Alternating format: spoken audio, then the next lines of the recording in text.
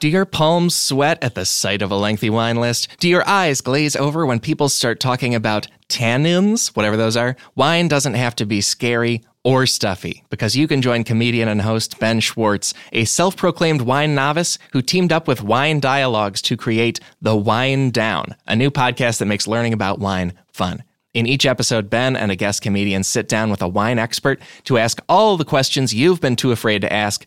Listen along as they taste wine, share toasts, and crack jokes in Apple Podcasts, Stitcher, or wherever you choose to listen. The Wine Dialogues is a project of the William Hill Estate Winery.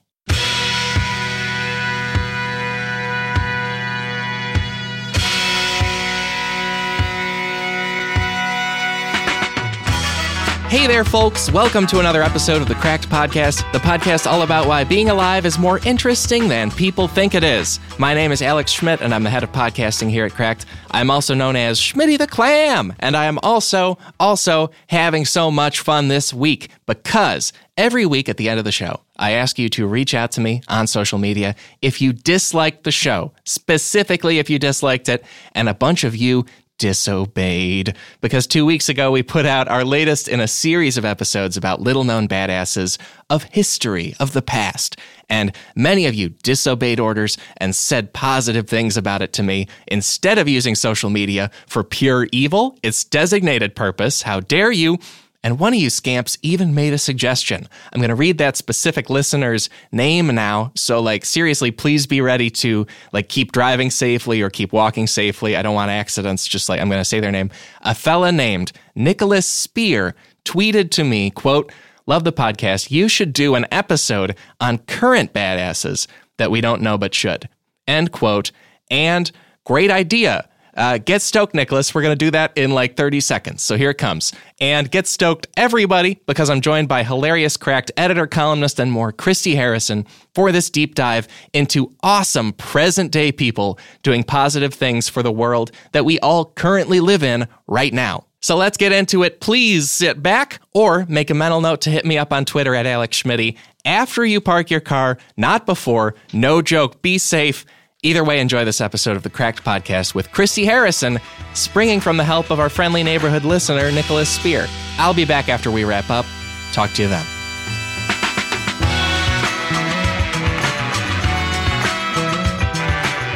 I am joined on the phone by Cracked editor, columnist, writer, so much more, Christy Harrison. Hey, Christy, how you doing? I'm good. How are you? I'm doing great. This has been one of the most fun episodes to prep ever. So thank you for doing this one with me. It's just joyful, really good. It's joyful unless I start crying, because these stories are really inspiring, and you just never know when you're just going to start weeping. Because today we're talking about current badasses who more people ought to know about. And when we say badass, we primarily mean people who are making the world better in particularly epic ways. Yeah, not just people who look cool on motorcycles. I don't know what connotations our listeners have for that word, but yeah, these are good guys. Let's get into a couple of people. Their names are Dr. Hawa Abdi, and then her daughters, Deka Muhammad and Amina Muhammad. Deka Muhammad and Dr.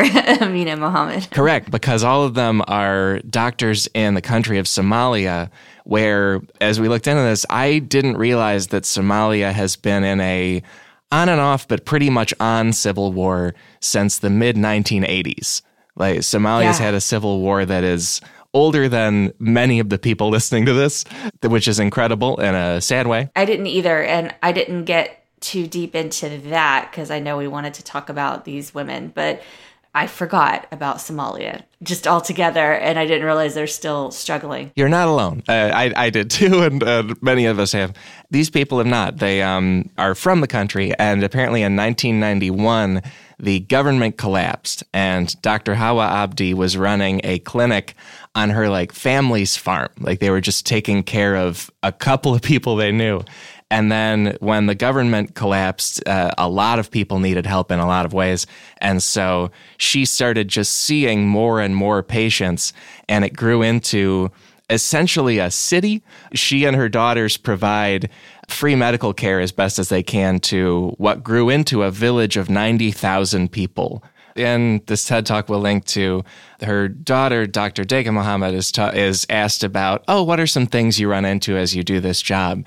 And not even the first thing she says, because I would think would be the headline, is she'll deal with about 300 patients per day, do 10 to 20 surgeries per day, and then also manage the camp on top of that. One of the things that was interesting about them is Dr. Abdi talked about, managing this city of mostly women and children who've been destroyed by the civil wars and famine. And she only has 2 rules for getting help in their community. I think the first rule was, she said that the Civil War is not about tribal or cultural differences, but either way, no one is allowed to bring in their divisions into the camp. Everyone's the same community. Yes, that's what the first rule is. Second rule is if a man beats his wife, they're going to hospital jail. And they built a jail to house the wife beaters. They are policing their own little community. Like they put the men who beat their wives into jail in the hospital.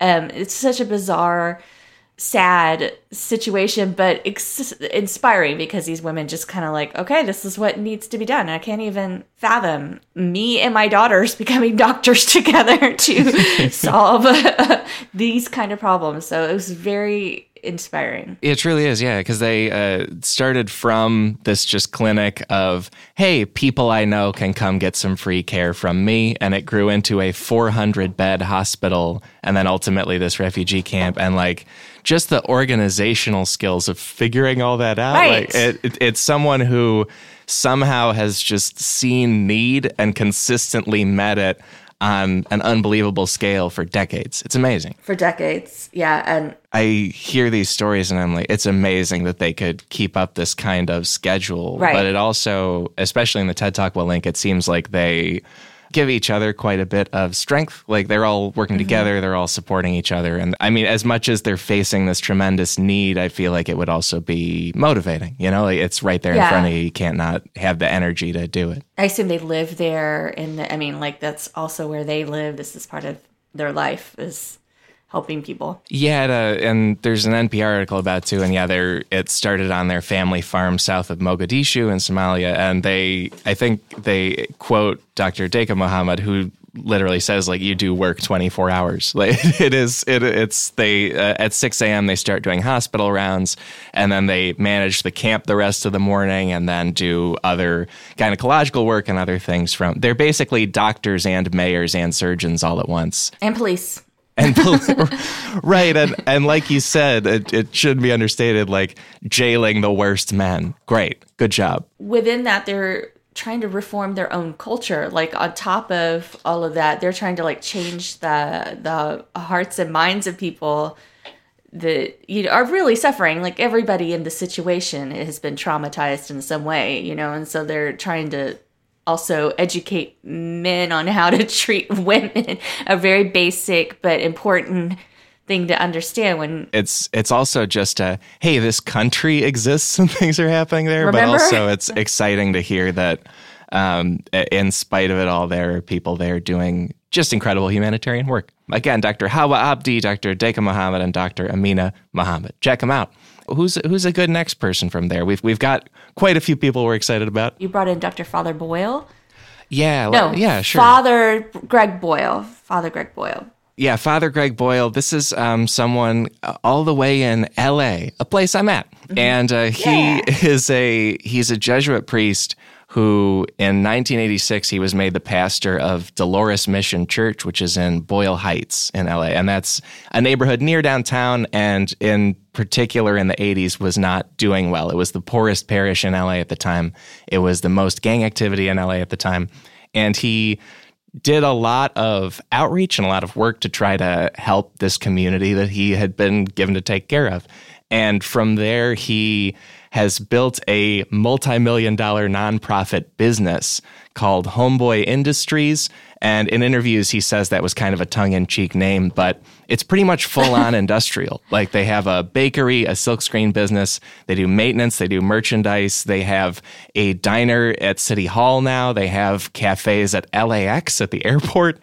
And oh, wow. The entire operation is designed to find jobs for people who used to be in gangs. The slogan is "Nothing stops a bullet like a job." And they try to find jobs and also free counseling and also free tattoo removal for people who, in his work, Father Boyle kept finding that, as far as he could tell, people were in gangs and gangs were fighting each other, not for any ideological reason or specific reason. Like, there's violence there, but there's not an actual, it's not Northern Ireland or the Middle East or something where people also have ideological or cultural differences. Like, he felt gangs were just fighting because they were in abject despair. Like, that was the entire reason.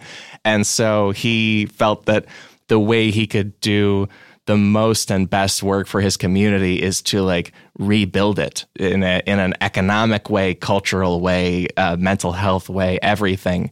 And they have done incredible work for just tons and tons of people in LA. That's awesome. And he calls it Homeboy Industries, which is so fun too, because there's a picture of him. He's like not elderly, but he's older, and he's a white guy, and he called Homeboy Ministries. It's just adorable in its own way, but the intention is good, and it sounds like they're doing really good work. Yeah, because there's no like judgment of that culture in and of itself. It's purely, hey, you can live a positive life as a human being and be yourself, and here's where you can do it. Like, come and join us. This reminded me of, and I wrote a whole thing about it. I grew up in a Baptist church, and in my circle there were like not Pentecostal groups on the periphery, but like, all kinds of evangelical groups. And one of them was this church called Victory Ministries. And their story starts with a former heroin addict who wrote a book called Outcry in the Barrio. And his name is Freddie Garcia. And his church started as a drug rehab kind of program. And so I just remember that there were these really like hardcore Christian people in my circle that were a little bit more excited than I was. And I didn't put these connections between this as a specific church started by this one guy. He wrote that book, and everyone, when I was a kid, I just took it for granted that people who go to church help the people in their community, because that's like what I saw. Like, it's built into going to church, that you're supposed to put in a certain amount of time. And I mean, and literally in some churches, you're supposed to put in a certain amount of hours to serve underprivileged people. And maybe you're tying that with an evangelical message, but at the heart of it, that's what you're here to do.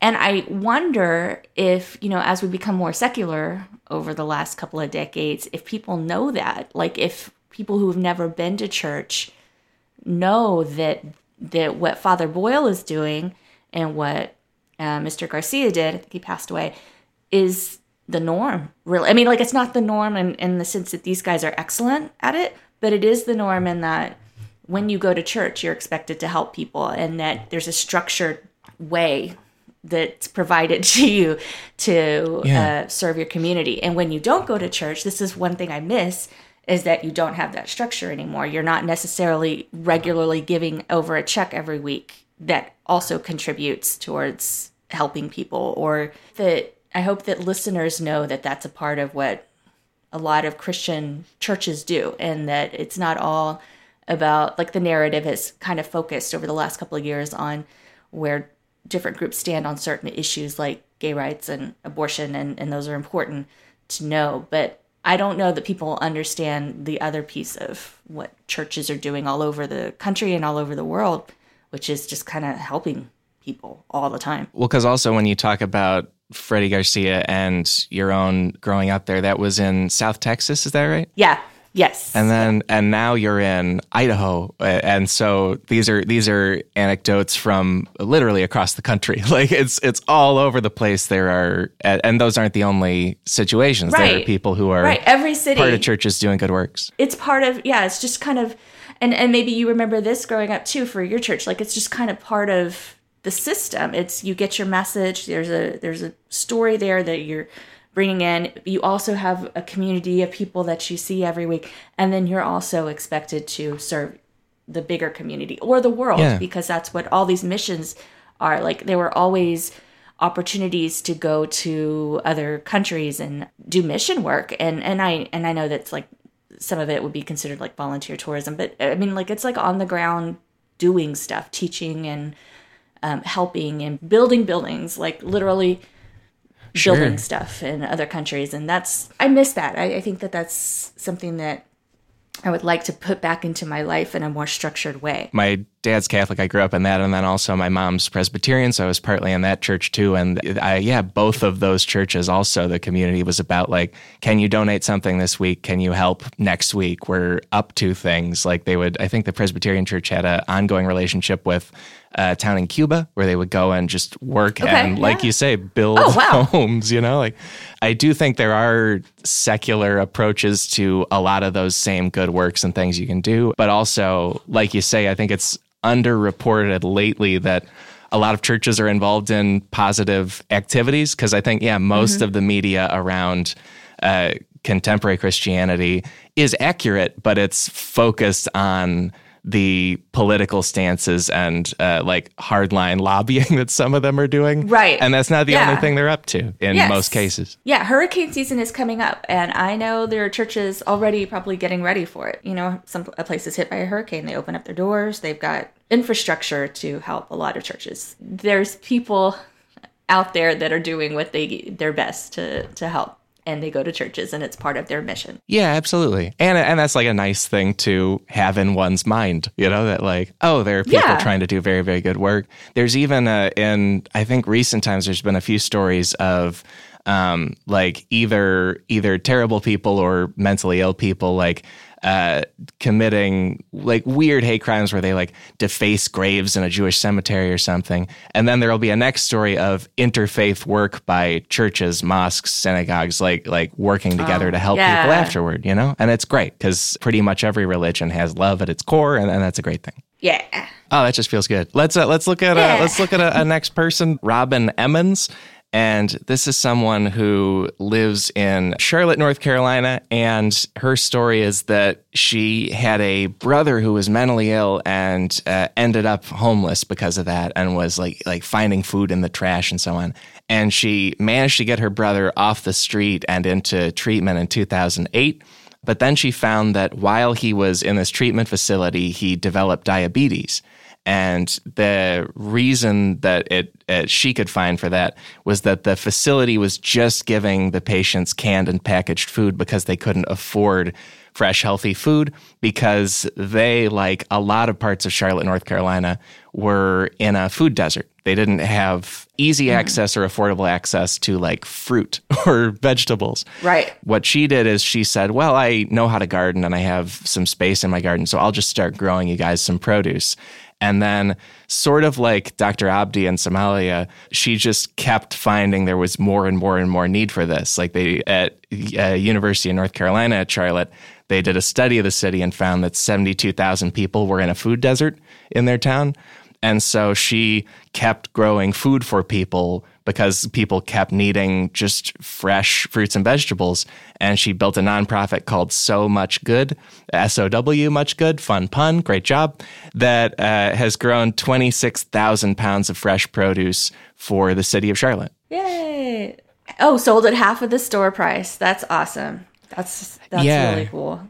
Because also, I guess initially she was just donating it, and then she realized that her effort would just kind of end there if she donated it all and ran out of stuff. So then she started selling it for a rock bottom price that let her keep going and keep doing it. Yeah. And also gardening is so good for people. And I assume she probably has volunteers who are participating. There are lots of community programs around the country where kids are getting involved with their own gardens at schools. And I know my kids took a gardening class at school. It was in the curriculum, and everyone should type in CSA, which is a community-supported agriculture.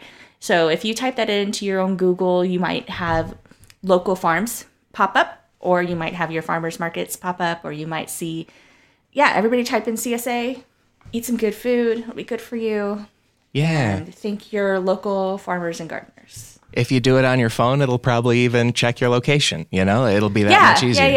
Yeah. I mentioned food deserts before, and I don't think I fully set up what that is. It's basically a situation where you live is not close enough to a grocery store, right? Because I don't think everybody realizes that about, especially major cities, because you think there are all these people there must be all the resources, but there are large chunks of major cities which are called food deserts because there's just not a grocery store in reasonable distance or reasonable transit access to like buy fresh food. Like you don't have what I think many of us take for granted as a piece of infrastructure around us where you can go and buy an apple. Some people straight up cannot get to fruit.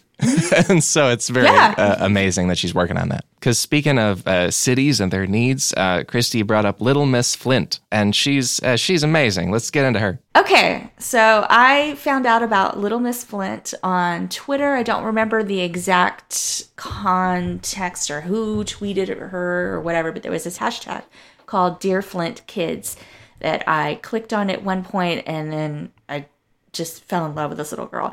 So some background honors. This is a little girl who lives in Flint, Michigan, where there is still not good water still. And a few years ago, she wrote a letter to President Obama asking him to come visit and telling him our water is still bad. So she wrote a letter to President Obama, and he came to see her. And there's this beautiful video that everybody has to watch where she just runs up to him, gives him a hug, and he picks her up. And it was just a really sweet moment. So, and when she wrote the letter, she was 8. She's now 10, I think. And she was called Little Miss Flint because she had won a beauty pageant the year before. So that's her. That's just what people call her. That's funny. So she's a title holder. She actually. Yeah, absolutely. Yeah. So she has this Twitter account, and I don't know if she has a teacher or if it's her mom who's helping run the account. I don't think she's the only person. I don't think this little 10-year-old girl is managing the account by herself. I hope. So I clicked on Dear Flint Kids, and that's when I first found out about her. And what it is an initiative to get a letter to every child in Flint, Michigan, a letter of encouragement. And it was very important. The instructions were, this is not a time for you to say, I can't believe they haven't fixed your water yet, or a time for you to say, I'm so sorry and sad for you, because they don't want these kids who are still, I can't even comprehend this, still living without good water. They don't want them to feel like victims or to feel like, it was so they don't feel forgotten. They want to be heard and listened to, and they want to remind us that this is still an issue without turning those kids into victims. So they put out this hashtag Dear Flint Kids for people to send out letters, and I think they made their goal. People all over the world sent letters of encouragement to the children in Flint. And so every day you would see, if you were following her account, I haven't even said her name yet. Her name is Mari Kopany, and I hope I'm saying it right. You would see a picture of this little girl, like, with a box of letters that she received, and then there would be like a teacher or someone in the background that's like helping manage all of this, and then there'd be like teachers took this up, people all over the country took it up, and they sent letters to these children just to remind them that we're proud of them and that hang in there and we haven't forgotten you, and you're, just letters of encouragement. The Black Panther thing I thought was really cool too. They did a GoFundMe. They paid for a lot of kids to see Black Panther, which to me is also very cool. This article says 150 kids, and then there were hopefully more from there, but either way, that's amazing. Yeah, so this is she's just 10, but was a young ambassador at the Women's March. She seems like a really bright little girl, and she's got a good support system, and her Twitter feed is very encouraging and just a nice thing to follow. Like, it's always good to hear about kids who are saving the world. Especially anybody getting into activism and caring about others at age 8. Like, when I was 8, the world was me. I was focused on the entire world, which was this guy. I hope everybody takes a look at this account. And like you say, the Flint water crisis, which is a story that everyone has heard of, but it did begin in 2014. And then on quick Googling, what I can find, they say that the new pipes and the new infrastructure, obviously infrastructure takes time, but it's looking like it won't be completed sooner than 2020. And water is a pretty pressing issue. You can't just kind of skip it for a few years. It's a whole generation of people that have come up, and do they bring in water every single day for regular use? I believe it's cooking and bathing in, I mean, I'm just... Well, because for one thing, if you just care about like government not wasting money, then you should be horribly upset by how that whole thing has gone, Right. because they tried to save money by switching water sources, but they didn't treat the water. And so now they're spending way more money than they ever would have to like truck in bottled water a lot.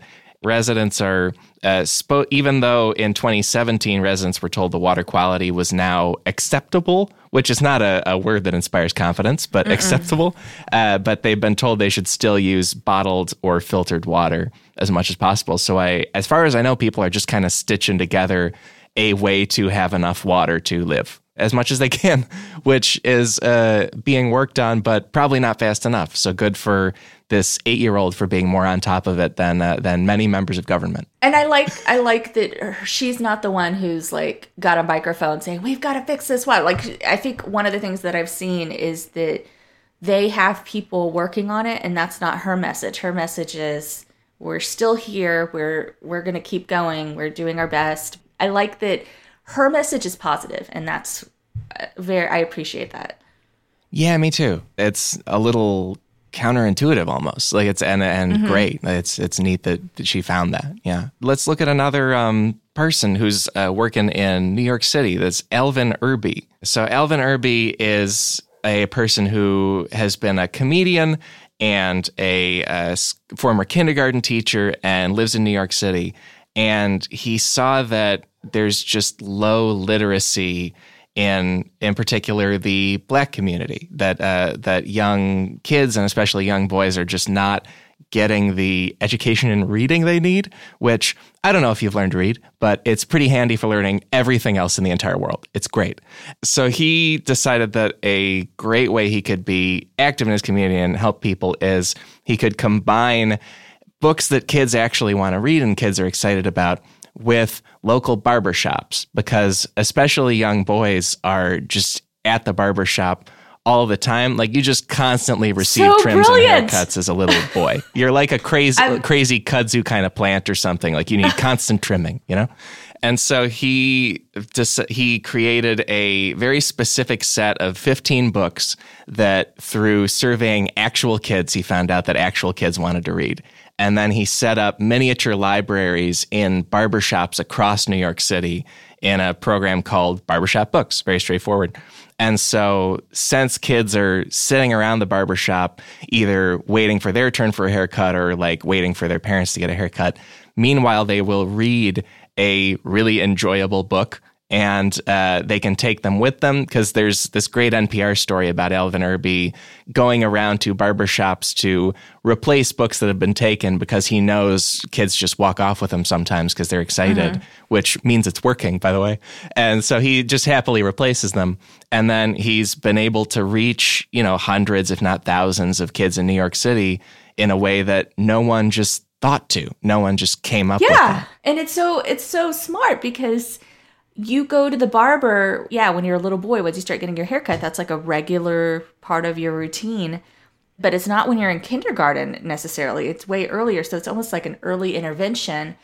And it's kids who, maybe their parents have books at home, but maybe they haven't thought about that yet. You've got family, you've got stuff you're dealing with. I got to go get this kid's haircut. I haven't necessarily started on phonics and reading and all of that yet. And he's probably got the first books for some kids, this might be their very first encounter with books. And so just getting them to become familiar with them and appreciate books and have a good positive experience with books is so smart. I'm just really impressed. What a good idea. Yeah, it's on so many levels. Like, even there's pictures in this story where there's the little rack of books from his group, Barbershop Books, and it's compact in a brilliant way. Like, it fits in the floor space below the coat rack. And like, so any barbershop would not feel like, it's like, oh, can you give up 1 square foot of space? Yeah, sure. No problem. It's fine. And he's also very thoughtful about the books that he provides. He wants children of color to see protagonists of color, but he doesn't necessarily want all the books to be about Harriet Tubman. This is something that we've actually talked about in an article that when it was in development, the title was Surreal Realities Black Children Face Every Day. Like, things that you just kind of don't think about. And one of them was, it's very hard to find books with children of color on the covers that aren't about slavery and aren't about like civil rights issues. They're just children being children. And he addresses that. Like, he's looking for fun books too, but he also wants children of color to see children of color in their books and not it be a history lesson, which I think is a very thoughtful, fun, smart thing to do. Yeah, absolutely. Like you say, and as he says in this interview, he looked at books aimed at specifically young Black audiences, and he describes it as, quote, slavery, civil rights, biography, slavery.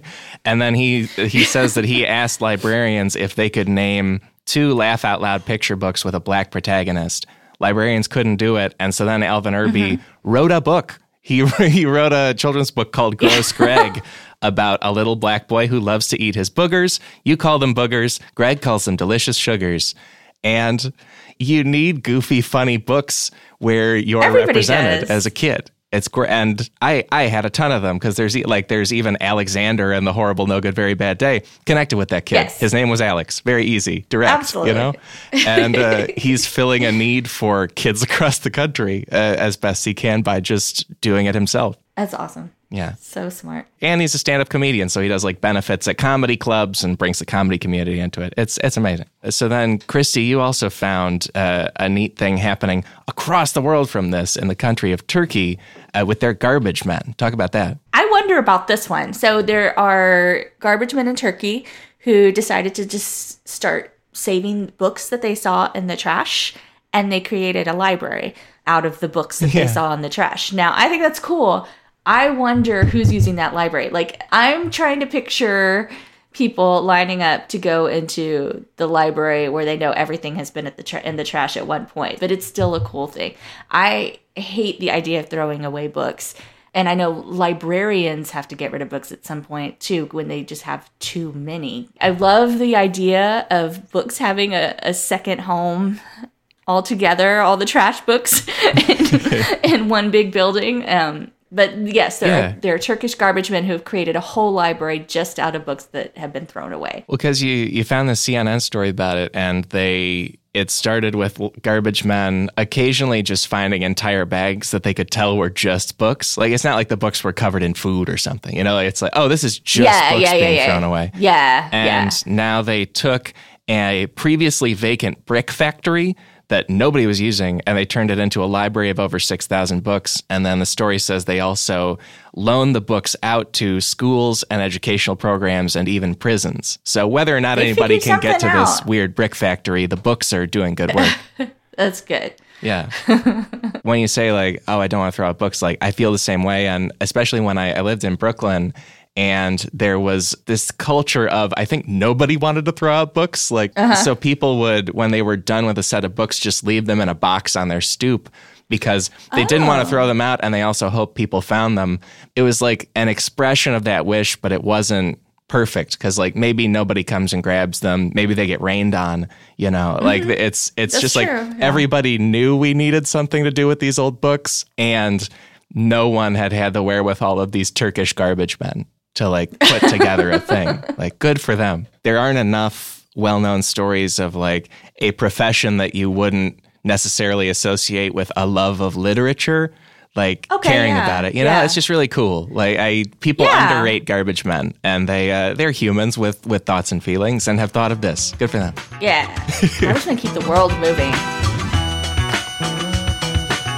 Support for today's show comes from people who keep me comfy. They are Casper. Casper is a sleep brand that continues to revolutionize its line of products to create an exceptionally comfortable sleep experience one night at a time. With 3 mattress models, the original Casper, the Wave, and the Essential, Casper mattresses are perfectly designed to soothe and cradle your natural geometry. Not to mention the breathable design helps you sleep cool and regulates your body temperature throughout the night. And it's delivered right to your door in a small, how do they do that, sized box with free shipping and returns in the US and Canada. But the best part is that you can be sure of your purchase with Casper's 100-night risk-free sleep on it trial. After all, you spend 1/3 of your life sleeping, so you should be comfortable. Like me, that is, because I have been sleeping on a Casper mattress for months, and I just keep taking it for granted how comfortably I'm sleeping, and then stuff like this reminds me that, oh right, I have the correct mattress. That's why I feel so good. It really fits me well. It also came packed in a box that is very small in the best way. I could get it up my stairs without bending or folding stuff or, rearranging my entire apartment because who wants to do that? No, got it right upstairs. It popped out of the box like a science fiction creature in the best way and just unfolded right there on my bed in a very handy way. And now I sleep great. Do it yourself. Because you can get $50 towards select mattresses by visiting Casper.com/cracked and using cracked at checkout. That is Casper.com/cracked, and then the offer code cracked gets you $50 off your mattress purchase. That's a lot of money. Use it. Terms and conditions apply. Today's show is sponsored by Talkspace, the online therapy community that lets you message a licensed therapist from anywhere at any time. There's all kinds of approaches to getting therapy for yourself, mental health care for yourself. And if you can't imagine fitting anything else into your life, you can use Talkspace because it's as easy as sending your therapist a message. You can get something off your chest whenever you need to. Talk about everyday challenges. There's no commute, no leaving the office, and no judgments to get therapy. Therapy isn't just about venting your innermost thoughts or digging into childhood memories. It's also about practical everyday strategies for stress management and living a happier life. And having a therapist simply provides you a designated person for you to talk to who is trained to listen and help you make positive changes. And the Talkspace platform has over 2,000 licensed therapists who are experienced in addressing life challenges we all face. To match with a perfect therapist for a fraction of the price of traditional therapy, go to Talkspace.com/cracked and use the code CRACKED to get $45 off your first month and show your support for this show we do. That is the offer code CRACKED and Talkspace.com/cracked. This is another book story because there's quite a bit of writing on Cracked about many things, including this kind of thing. And there's an article called 6 Sworn Enemies Who Teamed Up and Kicked Ass. And it's by A.C. Grimes. We'll link to it. But one entry in it, they're not quite enemies or something like that, but there's a surprising pairing of a well-to-do lawyer in Boston named Peter Resnick. And then there's a guy, we just know him as Rob, who was a homeless military veteran in Boston. And the story is that unlike what you would expect, especially with a movie lawyer where they're on a giant 80s cell phone and have no time for anyone, Mr. Resnick stopped walking and got to know Rob when Rob asked him for help on the street. And they got to know each other so well that Resnick bought Rob a book because everyone likes to read. And they connected and he was like, oh, I think you'd enjoy this book. And then they met up later and Mr. Resnick found out that not only had Rob read the book, but he shared it with all of the other homeless people in Boston Common and in that area. Boston Common's a big park in Boston, if people don't know. And he realized, there's a real appetite for reading among the homeless. They have time. They want to experience ideas, great. And so what he did is he started a book club for the area's homeless people. And he was able to draw in a number of homeless people from the area. They also apparently loved the book club so much that Mr. Resnick also offered to buy them lunch there. And they said, no, don't worry about that. We're just really excited about the book club. Let's just do that. Oh, that's cool. Yeah. But Mr. Resnick built this book club with Rob and with other homeless people there. And then the story got around to other people, other places. And since then, there have been 26 more sort of copycat book clubs for the homeless in cities in the U.S. and Europe. As far away as Barcelona, people were like, I will start a book club for homeless people in my community because, I don't know, people forget that the homeless don't just need resources. They also need to be treated like people. And so it's just an amazing story of people treating people like people. They need what we all need, companionship and society and fellowship, And so he found a pretty amazing way to go about that. While we're in cities, especially in the U.S., we can also look at sort of political stuff because Christy found this amazing guy named Larry Krasner out in, is that in Philly? Is that right? Yes. Yeah, the district attorney. And this is a news story. He's the new district attorney in Philadelphia, and he ran on a platform of dealing with the issue of mass incarceration. A few weeks ago, he just sent out a memo, and And his memo was like, we're not going to put people in jail for as long as we used to. And it was just very, like, it's just a memo. But I'm going to read a quote. It instructs prosecutors to cease charging certain offenses entirely, including possession of marijuana, regardless of weight carried, and prostitution in some circumstances. And it encouraged assistant DAs to punish people with house arrest, probation, alternative sentencing. He's trying to change the culture, and it's just started with a memo. It's so bold. But it's also, I'm curious to see what happens and how it works out. He also, in this memo, requested that his prosecutors tie their, like, out loud in their request for sentencing, tie their sentence request to the long-term financial consequences of what they're asking for. I'll just read a quote here. He asks his prosecutors to point out in the court the impact that the recommended sentence would have on the defendant's family, their employment, their access to public assistance. They must state how much the sentence would cost taxpayers, because the cost of 1 year of unnecessary incarceration is $42,000 to $60,000. And that's in the range of a teacher or a police officer or a firefighter. Do we want this person in jail for a year? Do we want to hire another social worker? You know, like, it's just a really bold, smart idea that starts with a memo, and I hope it does well. And like the headline on the Mother Jones article that I found this on was, Philadelphia's district attorney just showed America's prosecutors how to end mass incarceration. So it's still a new thing. Hopefully it works out really well, but it sounds like it might. Like, it's just a good idea. I feel like especially in American politics, we tend to just think about the absolute largest offices. Like, especially when a celebrity wants to get into politics, they're like, I'm running for president. And like, no, there's so many other offices that do so many other important things that matter.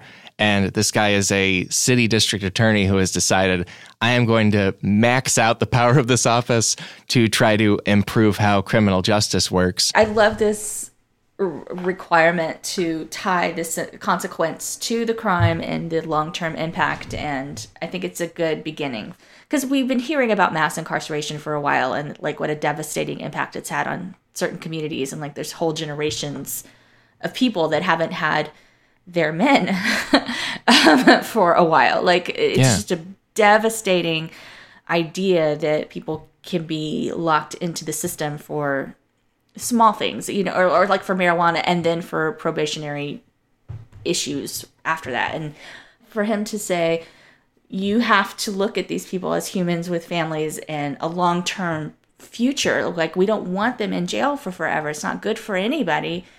You're forced to create a plan or to think about them as people, and how this punishment is going to really help them.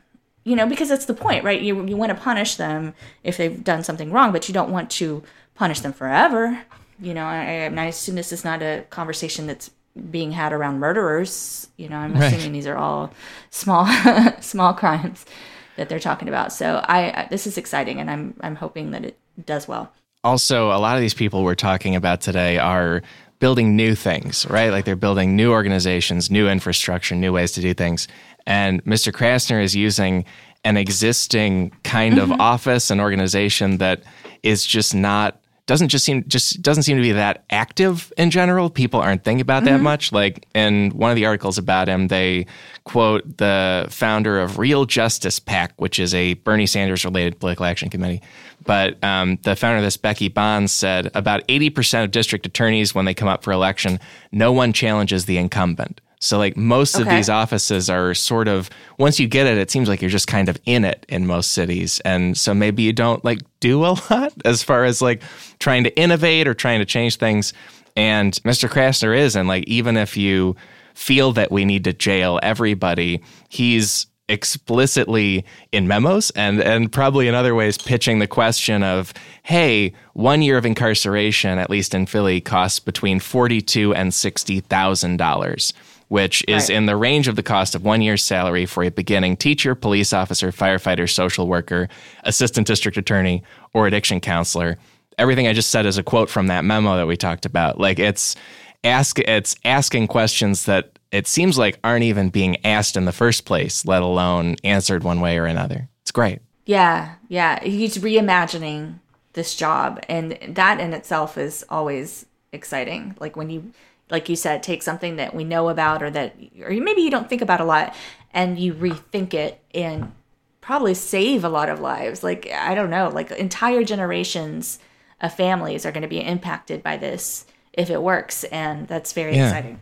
You also picked out in advance of this another bureaucrat because, hey, many of them are great, doing great work. And Frances Oldham Kelsey is someone who we're talking about contemporary people. This person died very, very recently, but she did incredible work for decades, improving all of our lives, and most of us don't know it. So Frances Oldham Kelsey was a scientist who worked with the FDA, I believe. One of her jobs was she was like one of the 3 people at the time who could say no to drugs. Like, not say no to drugs, like crack or whatever, but like say this drug is not safe yet. You need to prove that it's safe. I say no. We're not going to put this out into the public. It's not ready. So one of the drugs that came to her table when she was, I think it was 1960, was thalidomide. I'm going to say it like that. That's how I'm going to say it. So there was this drug that was being administered in other countries, like in Canada and Europe, for women when they were pregnant. And it was like a nausea treatment. And when this drug was pitched to the United States, this lady, Frances Oldham Kelsey, just said there wasn't enough evidence that it's safe yet. And she said no. And it turned out that it wasn't, because even though it helped women who were pregnant, like with their nausea, it caused extreme birth defects in their babies, their unborn babies. So there's like a generation of kids who were born with shrunken limbs or no limbs, and it's a really tragic situation. Yeah. And this one lady kind of said, no to this happening in America, which helped just so many thousands of people. She did that in 1960, according to this, and which is very early on. And then from there, the FDA, she was working there, and they basically found a new gig for her, running a department that did even more investigation of these kinds of drugs, and so it made the organization a lot more active in seeking them out. And then she didn't retire until 2005. When she was age 90. So that's awesome. With a lot of historical figures, let's say, because her most famous great work was in 1960. A lot of historical figures, I feel like they're just famous for that one thing, and then you never think about what else she did. She hit it out of the park with saving a bunch of people, and then just kept going for decades. It's an incredible person that would do something like that for so long and into all of our lifetimes listening to this. It's amazing. And there's a whole story on how the process that she went through. Like there was, specific questions she was asking that couldn't be answered. And there were, she was familiar with drugs effects on unborn babies and rabbits. And so she had that in her brain, but she was only one of 3 people with this job. And if she had too many other things to do that day, or I could just picture how easy it is. It's probably fine. And it did get distributed in samples to a few doctors, and they did administer it because, like I said, it was already getting administered around the world. So there were 17 cases of deformities in the United States before she had shut it down. But that's tiny compared to other countries. Yeah, absolutely. We are sure she saved a bunch of kids. It definitely didn't work. But like you say, at the time, the common wisdom was just, this is what they do in cosmopolitan Europe. So let's do it here. And no, not a good idea. What you just said about the risk of someone in her job being just too busy or distracted to be fully on the ball with this terrible drug. Mm-hmm. According to this Washington Post story about her, when she started up at the FDA, they stuck her in a very tiny cubbyhole of an office in an old prefab World War I building. So once your job does that to you, you kind of check out, right? You would think. No, she's on the ball, fixing stuff. Oh, she needs a movie. This is Oscar material here. We need to get Meryl Streep on this role. Let's look next at, this is something that is ongoing right now and particularly technological, which is exciting to me. This is a group called Project Mosul, and there's a great write-up of them in Smithsonian Magazine where one of the sort of side effects of there being a lot of activity of terrorist groups in the Middle East is some of them feel they need to destroy historical sites. The Taliban famously did that with giant statues of Buddha, and there are other groups like ISIS that are just smashing and destroying historical antiquities. With Project Mosul, they're mainly dealing with Iraq and Syria, which is where a lot of the current destruction is happening. So we can be specific about there. And there, in particular, in the city of Mosul, which is in northern Iraq, there were two grad students named Matthew Vincent and Chance Koganur. I don't know if I'm pronouncing that right. They saw videos of terrorists destroying sites in Mosul, and they said, we need to do something to save these. Also, we don't have an army. So what do we do? And so what they did is they started gathering photos of the historical sites and artifacts, and then they also started using 3D modeling software, and they combined those to build like permanent virtual versions of historical sites in Mosul. So it's not saving them, but also they don't have the military force as grad students to save them. So what they're doing is... Or time machines. So when we get time machines, then we can save them. But until then, this is a good solution. Yeah, for not having a magic DeLorean, it's pretty good. Like, it's great. And so they're in the most high-tech and tactile way they can, saving virtual versions of these places. Their group's uploaded 2,600 images, and volunteers have logged more than 100,000 work sessions to match photos to objects and run them through modeling software. So you end up with these sites in a permanent virtual way. And from there, they're building what they're calling a Mosul Museum, where you can use a basic VR headset, like Google Cardboard or something like that, to walk around Mosul and check it out. That is cool. Is it accessible yet? Or like, can regular people see this stuff yet? Or is it still in the works? The write-up I've got is from 2 years ago, March of 2016. So I would imagine it's close, if not there, because the technology already exists. It was just a trick of getting enough work hours and effort together. Because also a lot of these old sites and old cities, I feel like maybe part of what terrorists don't like about them is that they are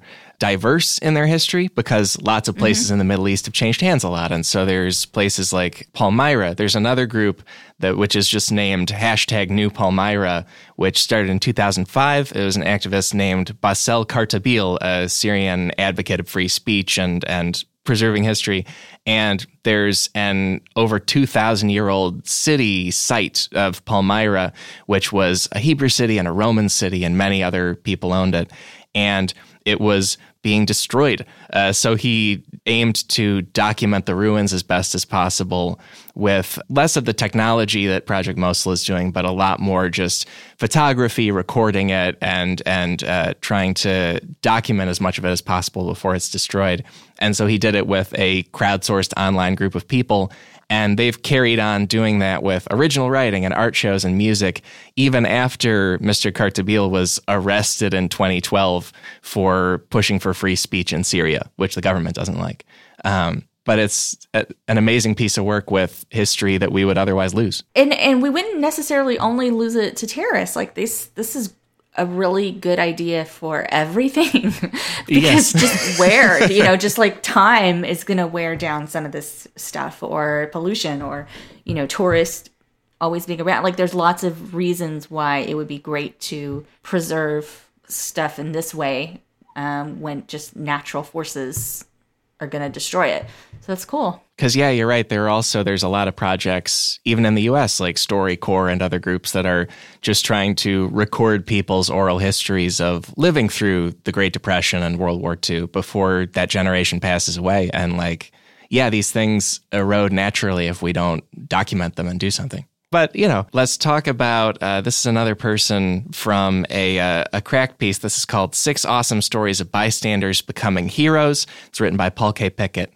And I want to pick out Hideaki Akaiwa, who was a Japanese man who lived through the Tohoku earthquake in 2011. Earthquakes can often lead to tsunamis in a coastal place, and a tsunami wiped out his whole town. And in the afterward, he was like, where is my wife and where is my mother? I can't find them. And he realized that his town was under 10 feet of water, so they were probably somewhere in there. And he strapped on scuba gear and went and found his wife and got her out of there. He then went and found his mom, who the story is a little bit funny there because his mom was on the second floor of a building just hanging out, like, oh, well, someone will save me. And then her son did. He scuba dived in with gear. That's amazing on its own. But from there, he went on to just keep on looking for strangers in the wreckage of this town. Like, he saved his 2 key people, and most of us would go home and sleep for a week. Yeah. But he just strapped on gear and kept going. I wonder what the time frame for this was. Like I'm picturing it all happening in a few hours, but do you swim to the building where you suspect your mother-in-law? I don't know. I wonder how long this took for him to find his people. The story describes him, he found his wife in their house, so he knew where to go, but he had to swim through dark, cold water full of garbage and chunks of buildings and downed power lines. I don't know if anybody's seen G.I. Joe, but they're very clear about downed power lines being dangerous. And he got right on through it and saved his wife through that. And then he managed to find his mom in her house. So the detection of the specific people, he knew where to go. Incredibly dangerous process of getting there, and he didn't stop. Wow. It's amazing. So I want to talk about Estella Pyfrom. This is an 80-year-old lady who has lived an incredible life. She was a teacher. She retired after 48 years, but then she was like, I'm going to go back. And she went back. And I don't know at what part she decided to do this cool thing that we're about to talk about, but at some point she used her retirement money. So she's 80 years old now. She used her retirement money to buy and customize a bus and outfit it with computers, because some communities, they don't have good computer labs for their students. And so she said, I'll just bring them a computer lab myself in my bus. And I'm 80 years old and I'm going to implement this as an 80-year-old lady with my retirement money. And she did. So It's called EstellasBrilliantBus.org. She's the CEO. What she has done is created a mobile computer lab that can go to the students where they don't have one. It's amazing. Well, especially like you say, she's in her 80s, and she did this after 50 years as a classroom teacher and a school guidance counselor, and I think briefly an assistant principal. We probably should just do a show listing people who taught for 50 years, because thank you. Right. You know? But she did all that and was like, and my pension is going to buy this coach bus and outfit it to help kids learn about technology. Amazing. And she did it. It's the execution part that I'm so impressed, because, I can't even take care of my own car well enough to be able to brag about it. But she was able to pull this off. And so this is really exciting. It's also exciting to me, just in general, to see someone who's made it to 80 and is still excited about projects and active and doing things. And you read her bio, and it just keeps going and going. All the stuff that she's done in her life. She taught for 50 years, but she was also a group home owner, and she took care of mentally and physically challenged people. And she was a mediator for neglected and abused children. And also she took them into her home. And also she had a culinary arts degree of some kind and a cake decorating degree. And I feel like this is my goals. You just keep going and finding interesting things to do. And maybe you're saving the world at the same time, whatever. But just getting to hear about people who have done exciting things and keep doing exciting things and don't stop when they're 80 is heroic. Especially that positive vibe you talk about really comes through on her site. You, in the notes here, Christy, you picked out that there's one line where she says, Estella Pyfrom is the proud mother of 4 well-adjusted children, 13, parentheses 13, grandchildren, and 2 great-grandchildren.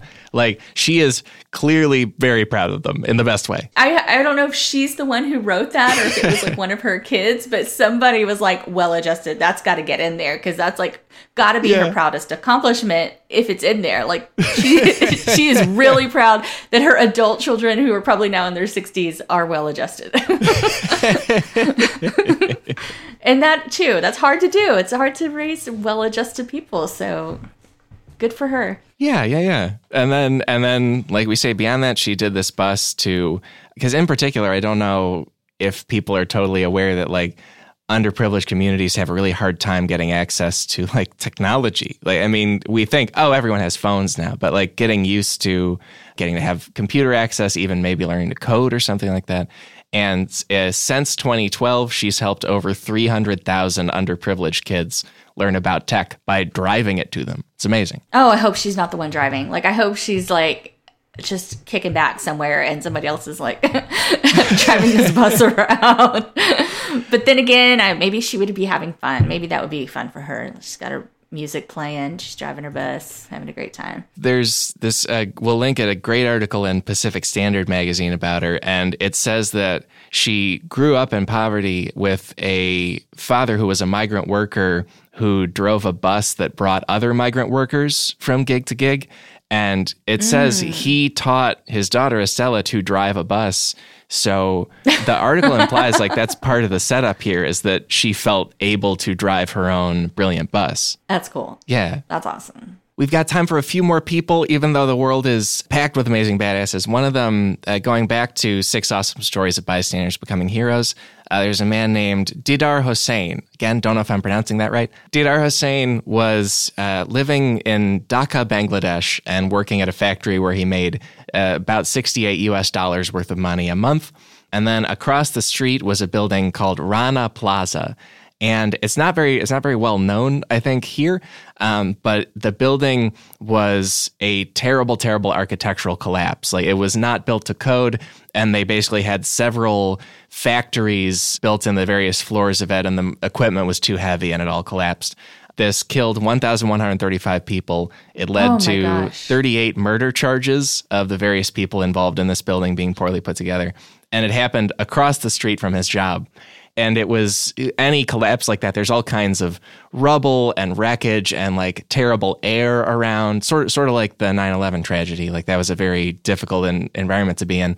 And he ran into it and saved a bunch of people. He pulled 34 people out of the rubble of this building personally, just got them out one after another in a way that's, like, almost unimaginable heroism. It's amazing. I wonder how he's doing now. Like, if there was long-term issues from being in the rubble for, like, do you know what I mean? Like, don't 9/11 workers, a lot of them have long-term health consequences from being there day after day trying to work. Yeah, there's a story about him in 2013 still being around, but also this was a very recent tragedy. But because it's like you say, it was an obviously dangerous space to go into. Like, people did not want to. There's a story reported in this Cracked article where he also ended up performing 3 emergency amputations to free people from rubble, because occasionally there's situation where they're pretty stuck, and that's how you have to get them out, and that's how it is. And in the article, they say that there is a doctor who he went up to say, hey, we need to, like, emergency amputate this person or something, get them out of the rubble. And the doctor gave him anesthetic and a knife and said, go get him, buddy, which is horrifying. But also he went and, like, did that thing. And in the reports of him, many of them include a picture of him with someone who he saved by removing a part of their body to save their life. It's amazing. Wow. Oh, I hope he's doing okay.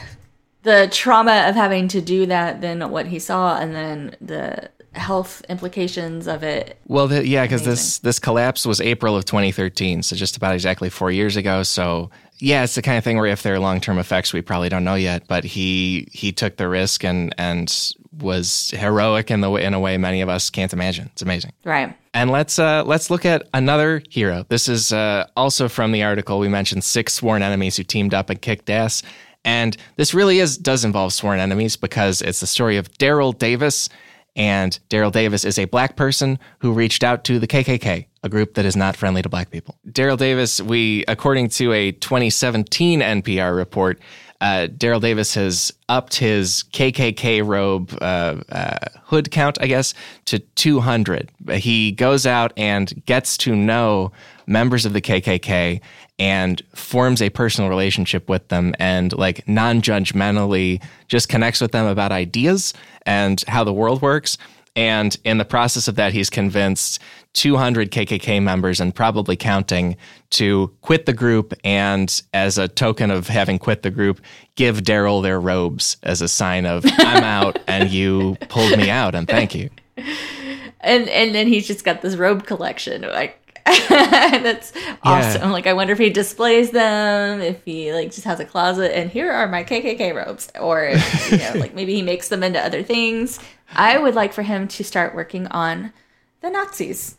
I hope that he can. I feel like I'm more nervous about neo-Nazis than the KKK right now. The origin of him doing this is Daryl Davis is also like a full-on professional working musician. Like he's worked with everybody from B.B. King to Chuck Berry to Jerry Lee Lewis. Also, if people know that like famous pop culture moment where Bill Clinton went on the Arsenio Hall show and played the saxophone, and Daryl Davis is in the band. Like he's in the frame. You can see him in there. And oh my gosh. So he's like a legit working musician. And he played a gig and a KKK member came up and was like, I'm going to do a thing that surprises myself. Good job being a musician. You play like Jerry Lee Lewis, and I never thought I'd say that to a black person. And Daryl Davis was like, what, do you have a problem with black people or something? And the guy was like, yes, I'm in the KKK. I have all kinds of problems with black people. And instead of just like leaving, Daryl Davis got to know the guy. And then he could never quite shake how interesting that experience was. And so he decided, I'm going to learn about these people and write a book about them. I want to understand what has led them into this. And so from there, he got to know that guy and got to know their groups. And he did all kinds of just trying to figure them out legitimately, not just come at them and be like, you're all awful, change. Right. Like he actually wants to know what they're thinking. And he's done a Reddit AMA also, which is very cool. And at one point in there, they ask him about, like, are these KKK people like neo-Nazis? And he says that it actually varies between the groups. Like, some of them are kind of built on these Nazi people and others, like, explicitly reject them. And so there's, like, weird overlaps there. And he probably knows more about them than most everybody. It's just amazing. Right. That's really cool. Like, and the idea of appreciating the nuances of hate groups, just to understand them, it's so easy to just dismiss and hate the hate groups, just blanket statement. And that he's genuinely curious about what they believe and how they're different and how he can help them is wonderful. Yeah. A quote from him is, I went in armed, not with a weapon, but with knowledge. Whether they like you or not, they respect the fact that you've done your homework. So when he goes into these groups, like he actually figures out something about them in order to break down their sort of mental walls against even speaking to him. And how many of us would even have the guts to get that far? We just want to yell and dismiss. That's probably the better word that I would use, is just dismiss people who think terrible things and not even like have enough room in our heads to want to understand them in any way. You don't want them to be there, so you want to put them out of your lives, so not think about them. And that this man is that interested and wants to know them and help them, because that's what he's doing. He's really helping them. Like, it's an outreach to them. That's awesome. Yeah, exactly. Because even like when we run across a hate group and reject them, even dealing with them out of hand, like, we're right. We're not helping the situation, but we are correct to reject hate straight up. But like, he's doing this extra step and this extra mile that has tangible results. Yeah, I would like for him to keep going, or maybe start training more people to do what he's doing, because this is good. Yeah, and like pretty much everyone we talked about today, they're all doing it right now. How about that, world? There's good stuff going on. Folks, that is the episode for this week. My thanks to Christy Harrison for being an utter gem. Just great. And again, to Nicholas Spear. Great tip, man. We had a lot of fun with that. And hey, you, why don't you dive into our footnotes? Because this week, they're like a hall of fame of current badassery. You know, much like the major American sports have halls of fame in Canton and Cooperstown and Springfield and Charlotte and the America Plus city of Toronto, our footnotes honor everybody we talked about today. They also feature the excellent writing of paid Cracked freelance writers, because Cracked pays freelancers to write. You could be one of them. Anyway, it features the writing of Jordan Breeding, A.C. Grimes, Kian Lastman, Brittany Patterson, Paul K. Pickett, dozens of Photoplasty contributors. It is all in the footnotes because they really help make this episode come together. And hey, would you like to see a live episode of this show? Because this coming Saturday, April 14th, we are live at UCB Sunset in Los Angeles. Our topic is a very fun one. It's the world's most bizarre origins and backstories of the world's biggest celebrities. An advanced sample of that show. Did you know iconic actress Michelle Pfeiffer, while new to Los Angeles, was almost sucked into a cult of breatharians? And that is a cult where they don't believe in eating or drinking anything. They feel that air gives us enough nutrients to live. Man, LA is something. Tell you what, and there's more stories where that came from. I'll be joined on that show by comedians Matt Lieb, Jenny Jaffe, and Carrie O'Donnell. Tickets are on sale now at sunset.ucb theater. That's theater with an R-E on the end. sunset.ucbtheater.com. And as far as this episode goes, our theme music is Chicago Falcon by the Budos Band. Our episode was engineered by Sam Kiefer and edited by Chris Souza. If you loved this episode, that's great. If you hated it, let me know about it on social media. That's right, social media. A thing that Little Miss Flint basically redeemed. Just the best. You can find my Twitter account at Alex Schmitty. I'm also on the wider internet at my website, alexschmitty.com. And I'm happy to say we will be back next week with more Cracked podcasts. So how about that? Talk to you then.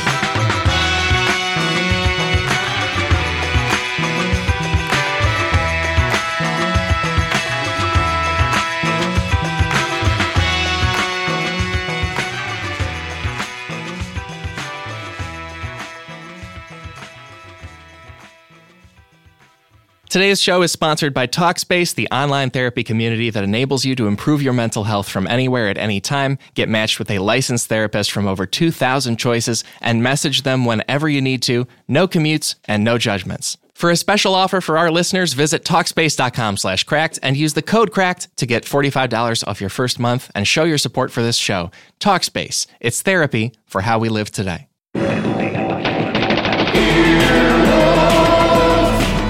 This has been an Earwolf production, executive produced by Scott Aukerman, Chris Bannon, and Colin Anderson. For more information and content, visit earwolf.com.